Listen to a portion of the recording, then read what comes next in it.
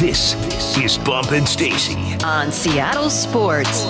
Streaming through the Seattle Sports app and at seattlesports.com. Now, here are your hosts, Michael Bumpus and Stacy Ross.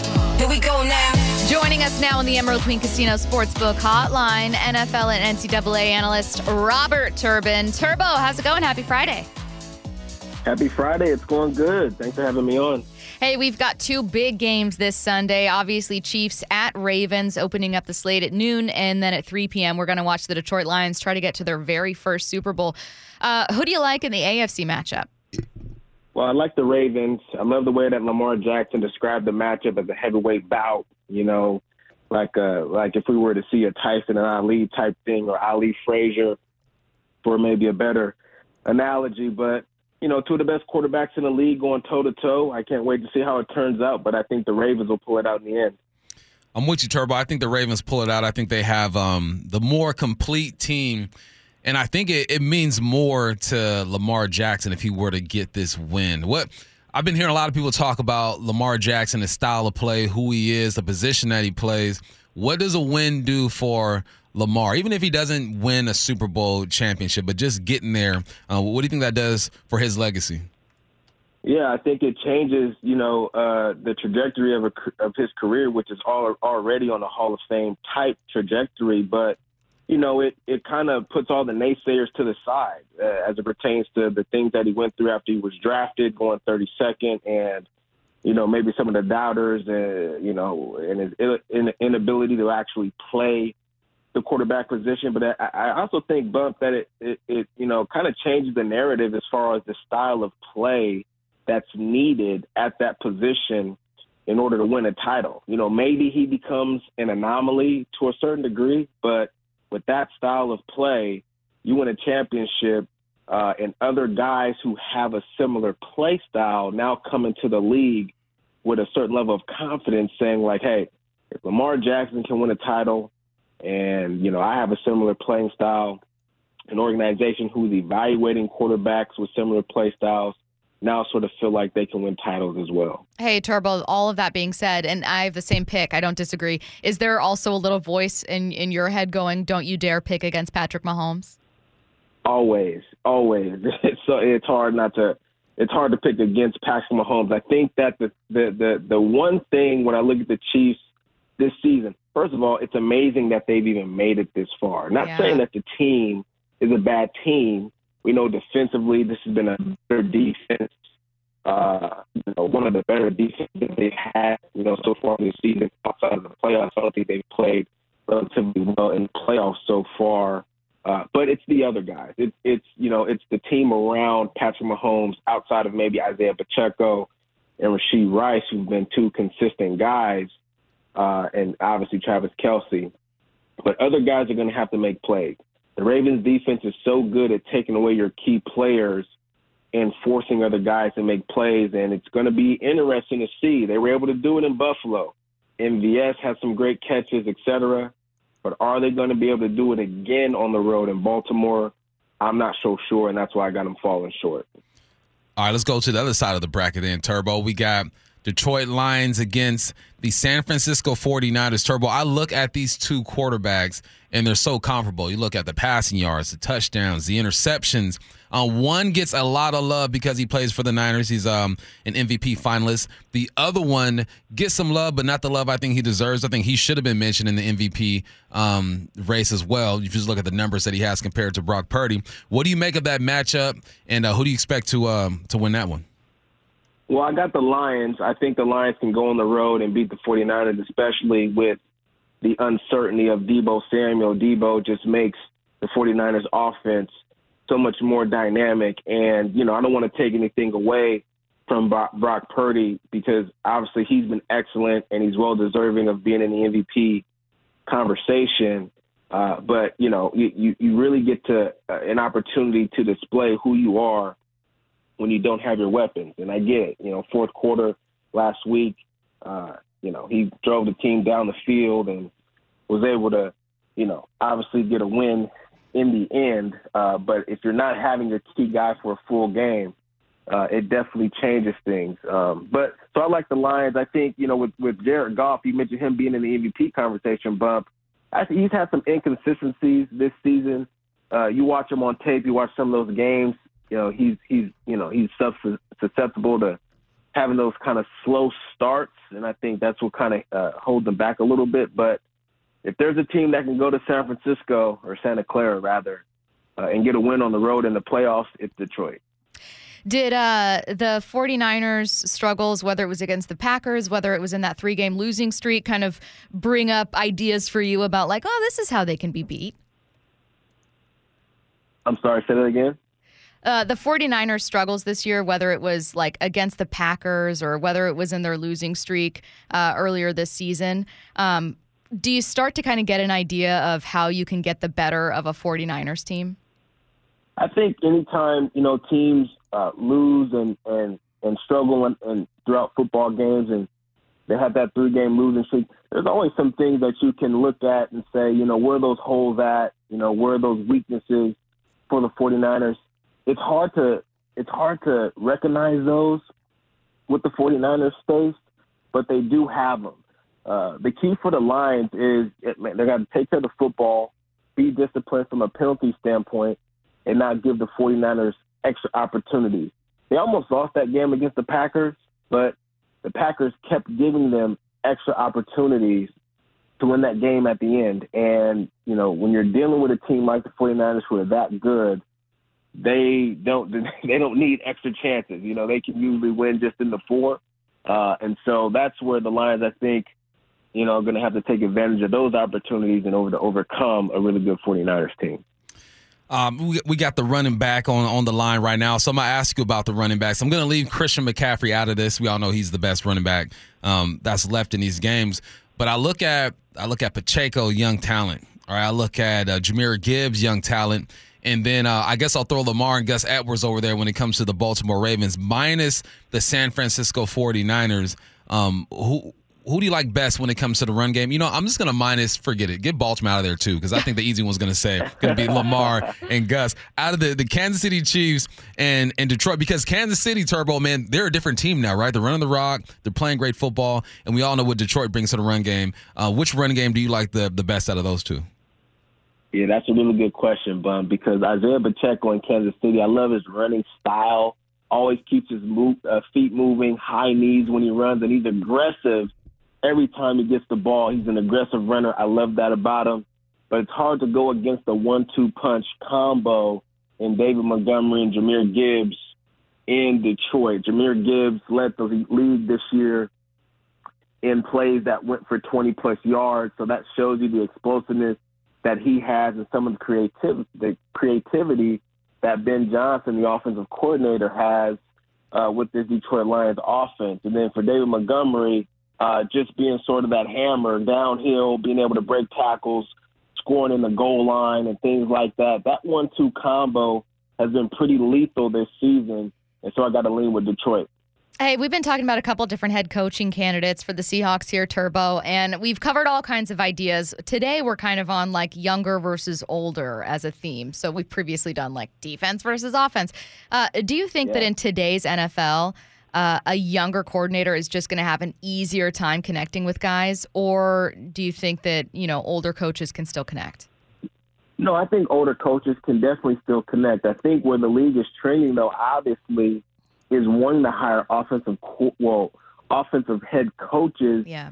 Just because it's so difficult, Stace, to keep a really good offensive coordinator. So, let's say, for instance, Mike Vrabel gets hired. He hires an offensive coordinator, and, Gino goes out and has a career year. Well, similar to like Dave Canales, who spent one season in Tampa Bay, and now he's the head coach in Carolina. You saw what he was able to do with Baker Mayfield. He's going to be gone. And now then you're searching for a new offensive coordinator. And since 2022, every single team in the NFL has had a new offensive coordinator. It's been kind of crazy. So if you want to legit sort of keep, your offense, I guess, together, and consistent, you want to gear towards maybe a younger offensive mind, like a Sean McVay. Kyle Shanahan, I think, is a little older, but that is the trend the NFL is going towards right now. It's a copycat league, Turbo. We know that, man. You remember the days when the Wildcat was hot for a season, when Miami tried to do that thing with Cadillac back there? Yeah. And they give it a go, and it just didn't work, right? They start to figure things out. But there's one thing I think that's going to stay is quarterbacks being able, or coordinators spreading the ball out and quarterbacks throwing it all across the yard. And when I think about the offenses of today, when you spread these guys out, obviously you get less numbers in the box, right? What type of scheme would you prefer to play in as a running back? Would you prefer to play in we're going to pack you in like the Niners and Baltimore at times, or spread you out and run the football like Kansas City used to do in some of what Detroit does? Well, look at the 4 teams that are in, these championship games right now, but really the only team that you can describe as sort of a quote-unquote spread you out type of team is Kansas City. But that's not the formula that they've been using to win games. They've had these sort of tighter formations, more 11 personnel, which is great, but they've been putting a lot on the shoulders of Isaiah Pacheco. But then if you look at Detroit, Baltimore, 49ers, these are teams that are under center a lot, which is not necessarily the trend, quote unquote, in the NFL today. The trend in the NFL these days is, sitting in shotgun. The Eagles, they had 4% of their pass plays come from under center this season, but 3 total plays in the regular season passing came from under center. 3. That's like college. That's like college or high school ball, But that doesn't always lead to winning football, even though that's the trend. And so I think for me, I as a runner, I want to play in a Lions offense. I want to play in a 49ers type offense because we're under center. It allows me to get the ball from the dot, which really opens things up more than being spread out all the time, where the defense bump can actually see you more easily and kind of get more of a jump on where you may be getting the football and where this run may be going on this play. He is Robert Turbin, NFL analyst, former Seahawks, kind enough to join us on the Emerald Queen Casino Sportsbook Hotline. Turbo, enjoy these games this weekend. Thanks, Turbo. All right, you too. Thanks for having me. See ya. Let's get to 4 down territory. This is 4 down territory, going inside the game with former Seahawks and Coug wide receiver Michael Bumpus. First down, we heard about it yesterday. What do you like about the Raheem Morris hire for the Atlanta Falcons? One, I hate it because I figured he was gonna be in the mix with the Seattle Seahawks. But man, you just look at this guy and his journey. It's been 13 years since he was a head coach. I mentioned he was also a wide receivers coach. He's been on both sides, defensive backs and wide receivers. In 2016 through 19, he was in Atlanta, ironically. He coached up Julio Jones, Mohamed Sanu, and Calvin Ridley. This guy, that's my best whistle. He's coached up a future Hall of Famer in Julio Jones. And I heard Sanu on some ESPN program on the radio yesterday, and he said the reason why he thinks he went to the offensive side is 1, gain perspective, and 2, show that he can connect with both sides of the football. There are a lot of times where an offensive coach just talks to the offensive guys, right? I don't have a relationship with the defense. Right. I'm not going to go over there. Morris has shown that he can do both. Also, he played with, I think, possibly a Hall of Fame quarterback in Matt Ryan. We didn't win a Super Bowl, but his numbers are crazy.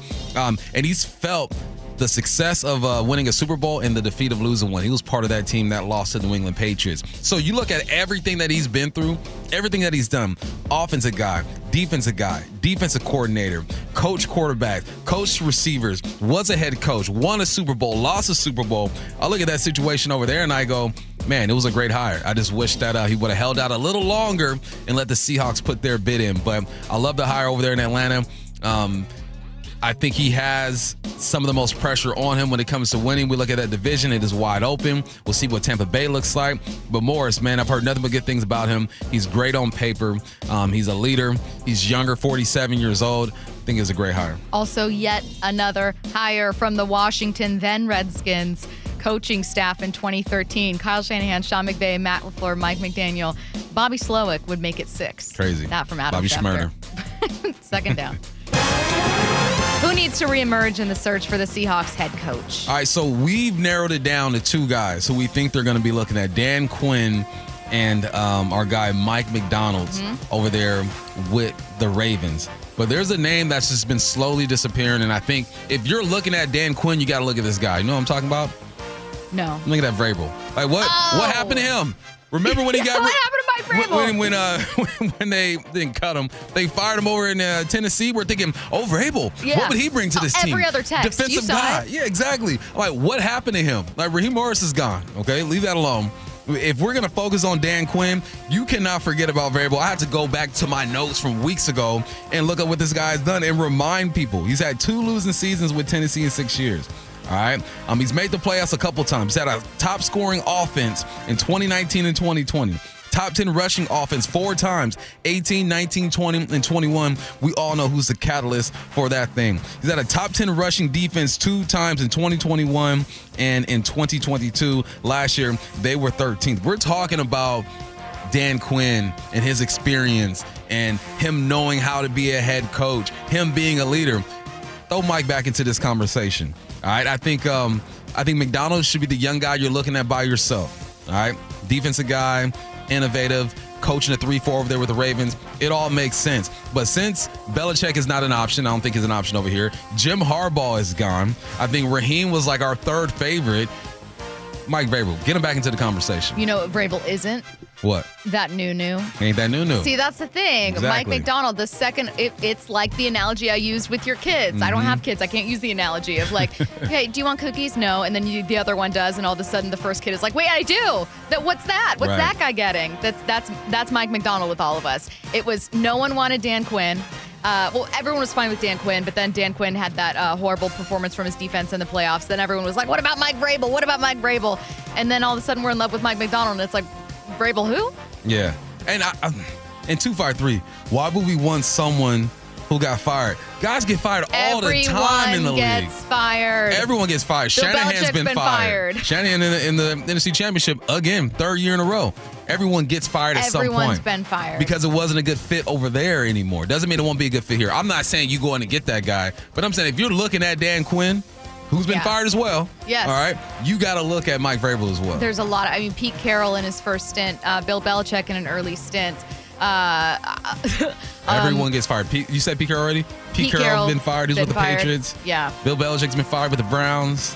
Goodness gracious. It just happens. It's the circle of life. People were talking about whether Mike Tomlin would get fired. It's just some of the people making the hiring and firing decisions are not football people. And they're also incredibly impatient, and they're focused on winning, and patience runs out. Mm-hmm.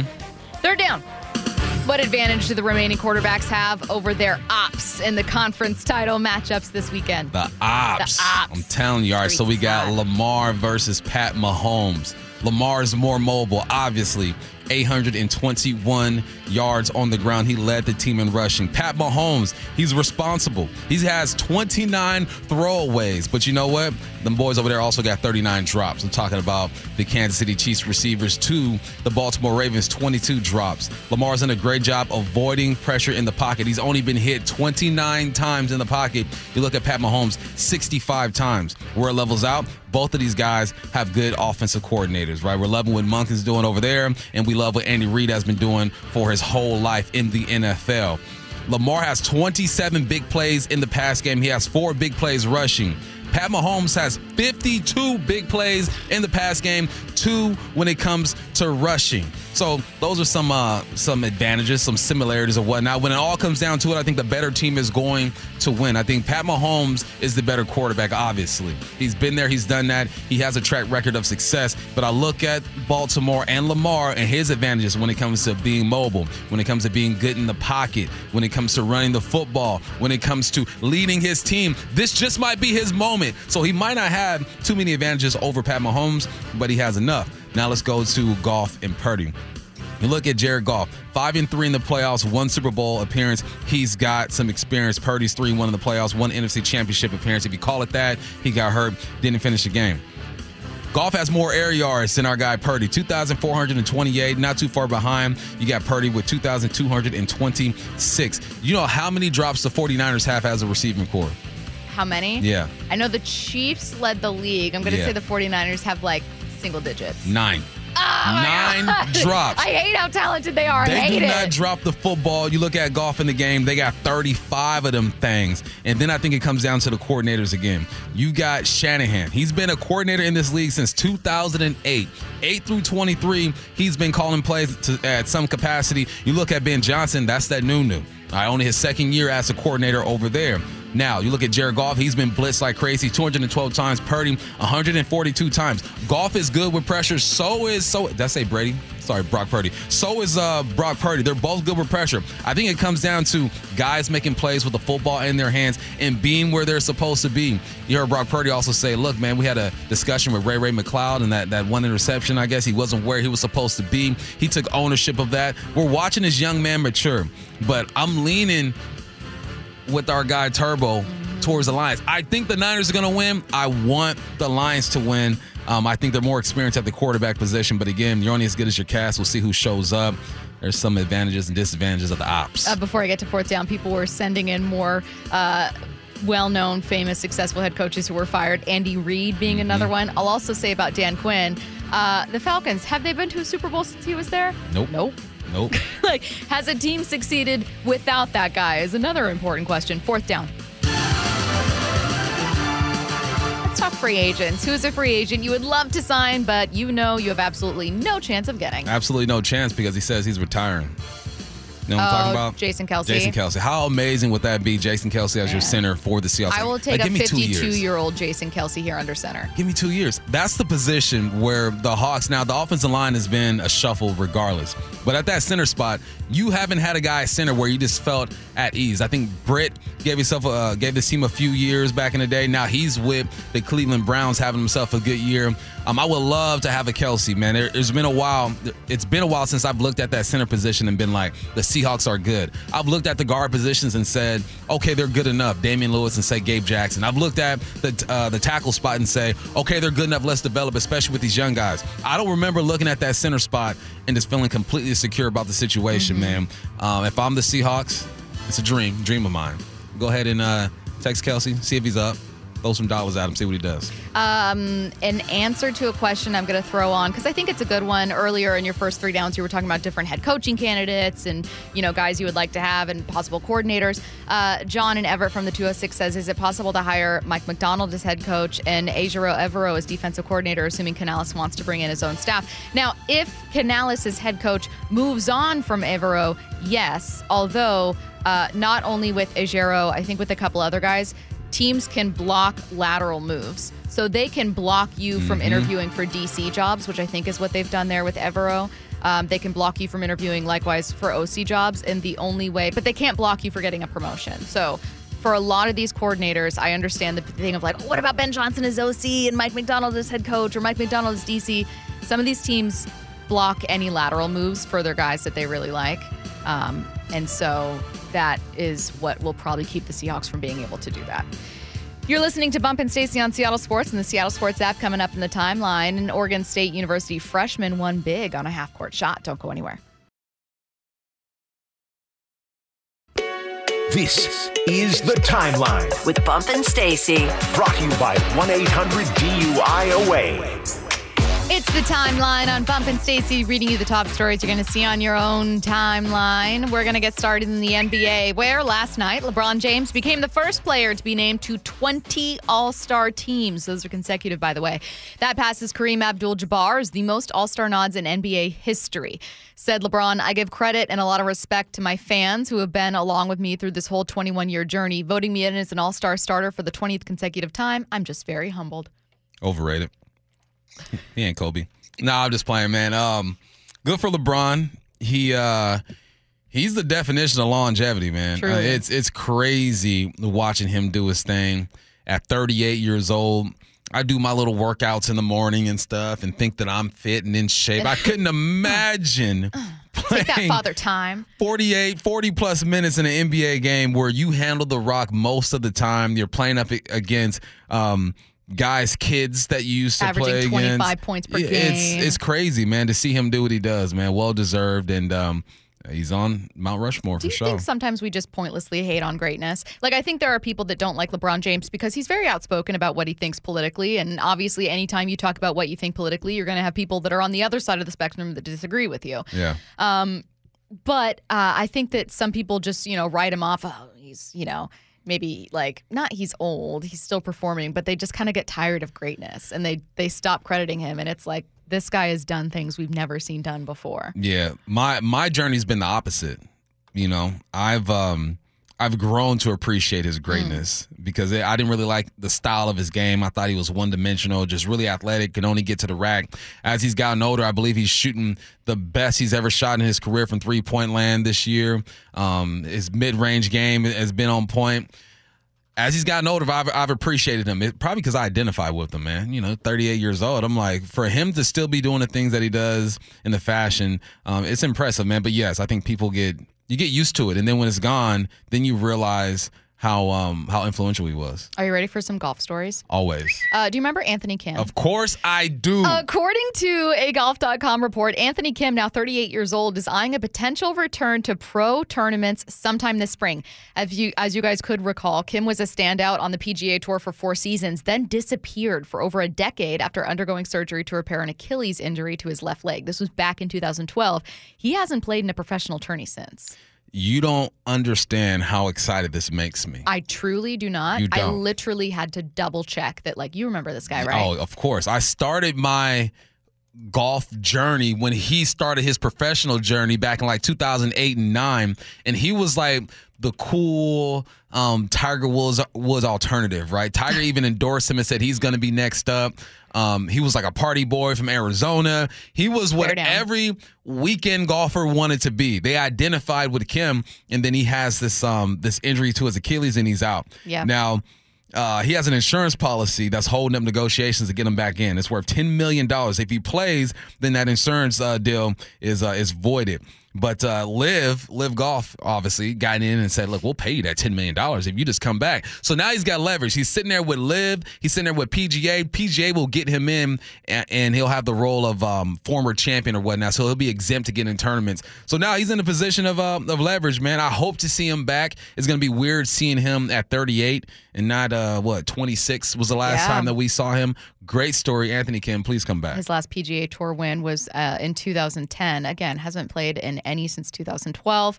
How would you rate the most pure or best swings in golf right now? Because I don't know enough, but people are posting all about Anthony Kim. Never forget just how beautiful and pure his swing was. And you listen to the man talk, Stacy. Don't look at his picture. Just listen to his voice. It don't match. It don't match. Next golf story. Let's go. We got to America's newest golf sensation, Nick Dunlap, announced that he's turning pro. This was yesterday, just 4 days after missing out on a $1.5 million payday due to his amateur status. He currently attends Alabama. He's a sophomore there. He announced his intention to accept the PGA Tour membership at a press conference staged on campus. He became the first amateur to win on the tour in over 30 years. Crazy. 3 decades since somebody has done that. He missed out on $1.5 million because he's an amateur. He won and was looking at that fake check and was like, I get none of that. I get absolutely none of that. And good for him. I hope because he's won that tournament, sponsors are going to take care of him and allow him to continue his dream, man, because that's awesome to see, man. An amateur doing his thing against the pros, missed out on $1 million. Goodness $1.5 million. Don't forget that extra $500,000. I'm sorry. I feel bad for the kid, but I also understand that he'll make that back eventually. 2 bits of feedback here. One going back to LeBron getting his 20th All-Star nod. 509 says, Dame is an all-star silly. Multiple East guards deserving over him. I get the game is for the fans, but fans are dumb. You agree that Dame is not a deserving guard to be representing the Eastern Conference as a starter? Dollar. He's one of those guys. So as soon as you get in one time, you're probably good to go. I mean, did you not see the game winner that he hit? Now, I'm trying to look up his stats to kind of see where he's at. He's 16th in the league when it comes to scoring, 25 a game. No, I think ability-wise, yes, Dame is deserving. Popularity-wise, yes, Dame is deserving. But, NBA fans are kind of weird, man. It's like you only pay attention to the top 10, 15 players. It's kind of how the sport goes. Exactly. Joel Embiid will be a all-star forever, Luka forever, Giannis forever. Once you get in a certain amount of time, just like in the Pro Bowl, it's almost like an automatic bid. You got to fall off and be injured. And even if you do that, you still might get voted in. So there are probably a couple dudes who are more deserving when it comes to stats or whatnot, but that's Dame Dollar. Did you not see the game winner he just hit from Dame near the logo? Goodness gracious. The 206, another one. This is with our golf stories. Justin Thomas has a beautiful swing. I asked you about some of the most beautiful, pure swings in golf. Who did you have as like number one where you're like, I could watch this guy. I could just go to a driving range and watch him? Freddie Couples all day. Really? Till this day. Seattle local. It is so smooth. And actually, I got to play a round behind Vijay Singh as well. He's out of Fiji. He's still got a beautiful swing as an old guy. I'm dating myself now because those are the guys I grew up watching play, and now they're on the senior tour. Goodness gracious. Thoughts and prayers. Hey, Charlie Woods got a good swing too. There you go. There you Bring it back down. I'm going all the way back down. 13-year-old. Caitlin, and I got a TikTok. Caitlin Clark's 2022 Super Factor rookie autograph trading card just sold at auction for $78,000. That breaks a record for a women's basketball card. The only other female athlete with a high-selling trading card is Serena Williams, who sold a 2003 autographed card for $120,000. The highest-selling baseball card ever is Steph Curry's 2009-10 Panini National Treasures card. Sold for, oh my God, goodness gracious, $5.9 million in 2021. Get that Caitlin Clark card right now. Get it now. Because it's going to be worth millions here pretty soon. She is a stone cold killer on the court. I just wish she could, run through a fan and not do a 360 and flop on the ground. Caitlin, we saw you, Caitlin. We love you. Everybody worried about storming the dang court. Yeah. We saw you, but we love you, but we saw you. We synced it. We synced it with our eyeballs. Yep. I will say, not to spend your money how you want. I'm not going to watch anyone's pockets, but I will judge their pockets. And $5.9 million is that you have too much money. You have dumb money, and you're spending it on dumb things. You're almost a billionaire if you're spending money like that. $5.9 million on a trading card. On a trading card. Like, do what you want, right? You've heard stories of billionaires, not even billionaires, just celebrities spending ridiculous sums of money on things. Like Naomi Campbell buys a $300 lotion. Really? To use yes, it's La Mer. It's for your face. It's $300-ish. And she buys it to use all over her body, which means she's buying a lot more than what, you know what I mean? Yeah. It's like, she's so beautiful. She looks maybe great. It works. Yeah, maybe it works. Was she like 50-something? But I'm just saying, celebrities spend stupid money on stupid things. That being said, $5.9 million. My wife would say I spend stupid money on stupid things like golf, though. Yeah, really this much a month for golf? I go, it's necessary. It keeps my sanity. I can't play in the church leagues anymore. Then that's not stupid money. Okay. Well, why can't you play in the church leagues anymore? I ain't blowing my knee or Achilles. Oh, okay. I thought you got kicked out. I was hoping there was Nah. I was hoping it was I'm good with the Lord. We good. I was hoping it was like, I can't talk about it. I'm not supposed to say anything. You're listening to Bump and Stacy on Seattle Sports and the Seattle Sports app. We've talked about there being just 2 jobs left for the remaining NFL head coaching candidates, but where are we actually at with those candidates right now, and who are they? Let's revisit their resumes next. You're listening to Bump and Stacy on Seattle Sports. Here are your hosts, Michael Bumpus and Stacy Ross. Bump a question into the Mac and Jack's text line from the 360. Do you think the Seahawks are waiting to interview the people on the last 4 remaining teams standing? Most definitely. Mike McDonald's. He had a farm. All right. And the Hawks are waiting. They have to. They have to wait because you've already conducted an interview with Dan Quinn, I believe a virtual with Vrabel as well. You have to weigh out all your options. And right now, they're playing the long game, right? You got all these teams already hired their head coaches. Is you and the other dude at the Dan's waiting to see if you're going to get the guy you actually want. But that's encouraging, too, because now it makes me believe that their guy is still out there. Yeah, same. It's not like you have to make a mad dash to hire someone. And really, that's more the teams that are fighting for offensive guys because there were so many of them. The Commanders are the only other remaining team with a head coach opening, and they're reportedly got their eyes set on Ben Johnson, who's the OC for the Lions. So the Seahawks can afford to take their time, assuming they want to go with a defensive guy. Like, they're not hiring, they being another team, isn't hiring Dan Quinn. It doesn't sound like Mike McDonald, Mike Vrabel. Bobby Slowick, who's, with the Texans, remains available. Patrick Graham, Ajiro of Evero. Like, all these guys remain available, and it doesn't sound like they're going to be hired by the Commanders, so they're all up for grabs for the Seahawks. And the Seahawks are like, even if you do grab somebody, okay, there's like 6 other dudes. Exactly. We're good. All right.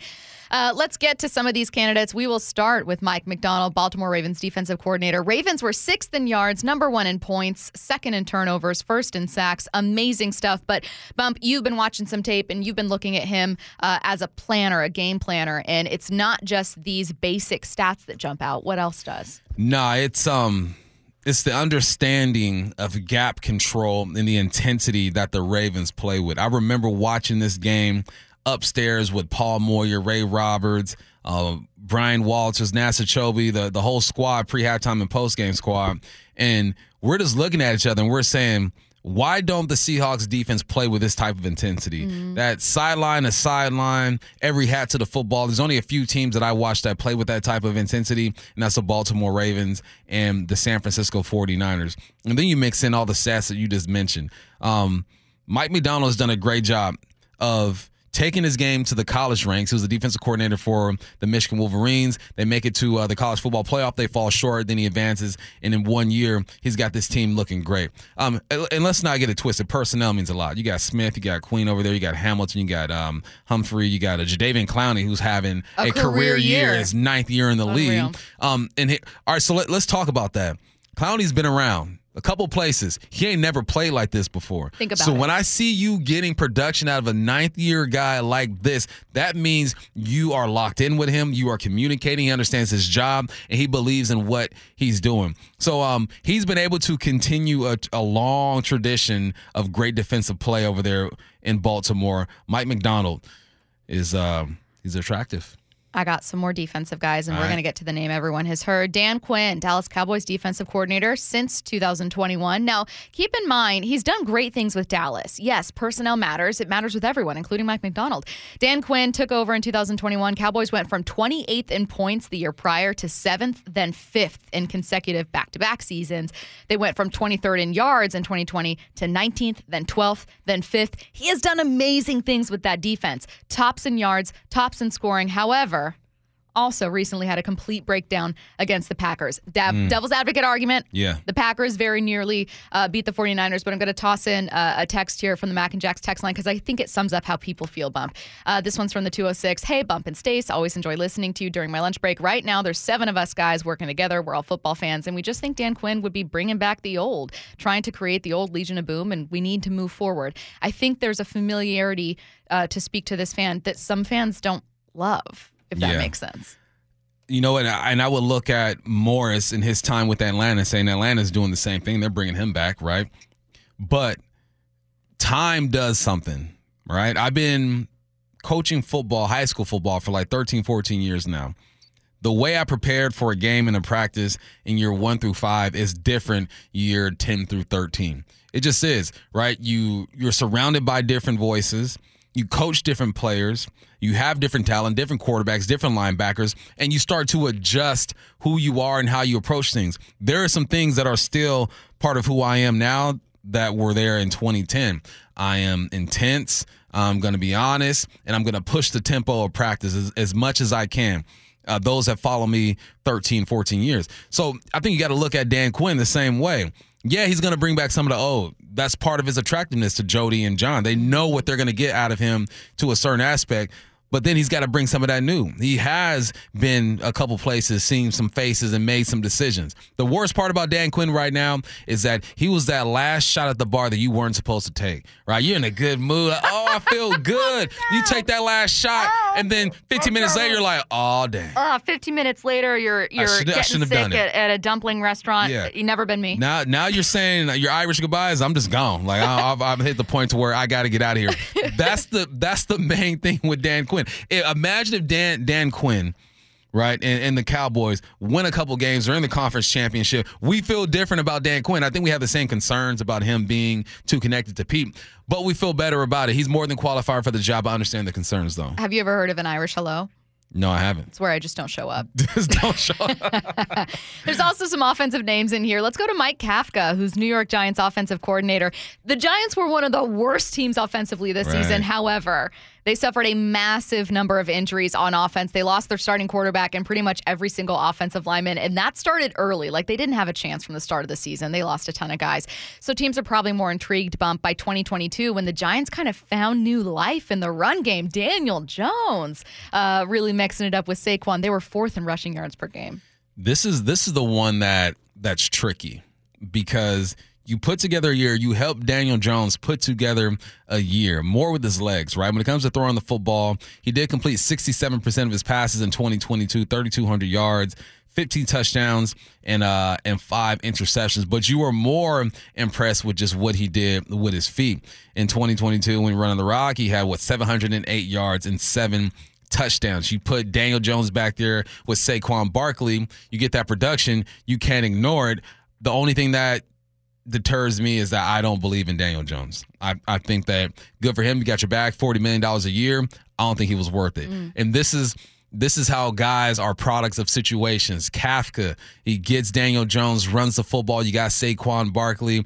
Bam, Dayball endorses Daniel Jones, gives him $40 million.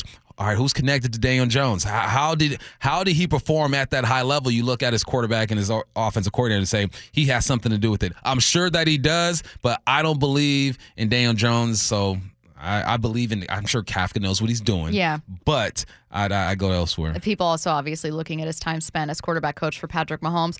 I didn't save you a lot of time, so what I'll do is I'll read the 4 more names everyone needs to keep their eye on, and just tell me which one of the 4 is kind of one you're keeping your eye on. Mike Vrabel, Bobby Slowick, who's Houston Texans OC in his first season, Patrick Graham, Vegas Raiders defensive coordinator, and Ejiro Evero, Panthers DC. Vrabel and Wilkes, he ain't on the list. But I'm throwing Wilkes Steve on Wilkes. there. And they did interview Steve Wilkes, right? Yeah, I didn't include him. You're listening to Bump and Stacy. I'm a horrible person. On Seattle Sports and the Seattle Sports app. Taking a look around the NFL with Eric Edholm. He joins us next.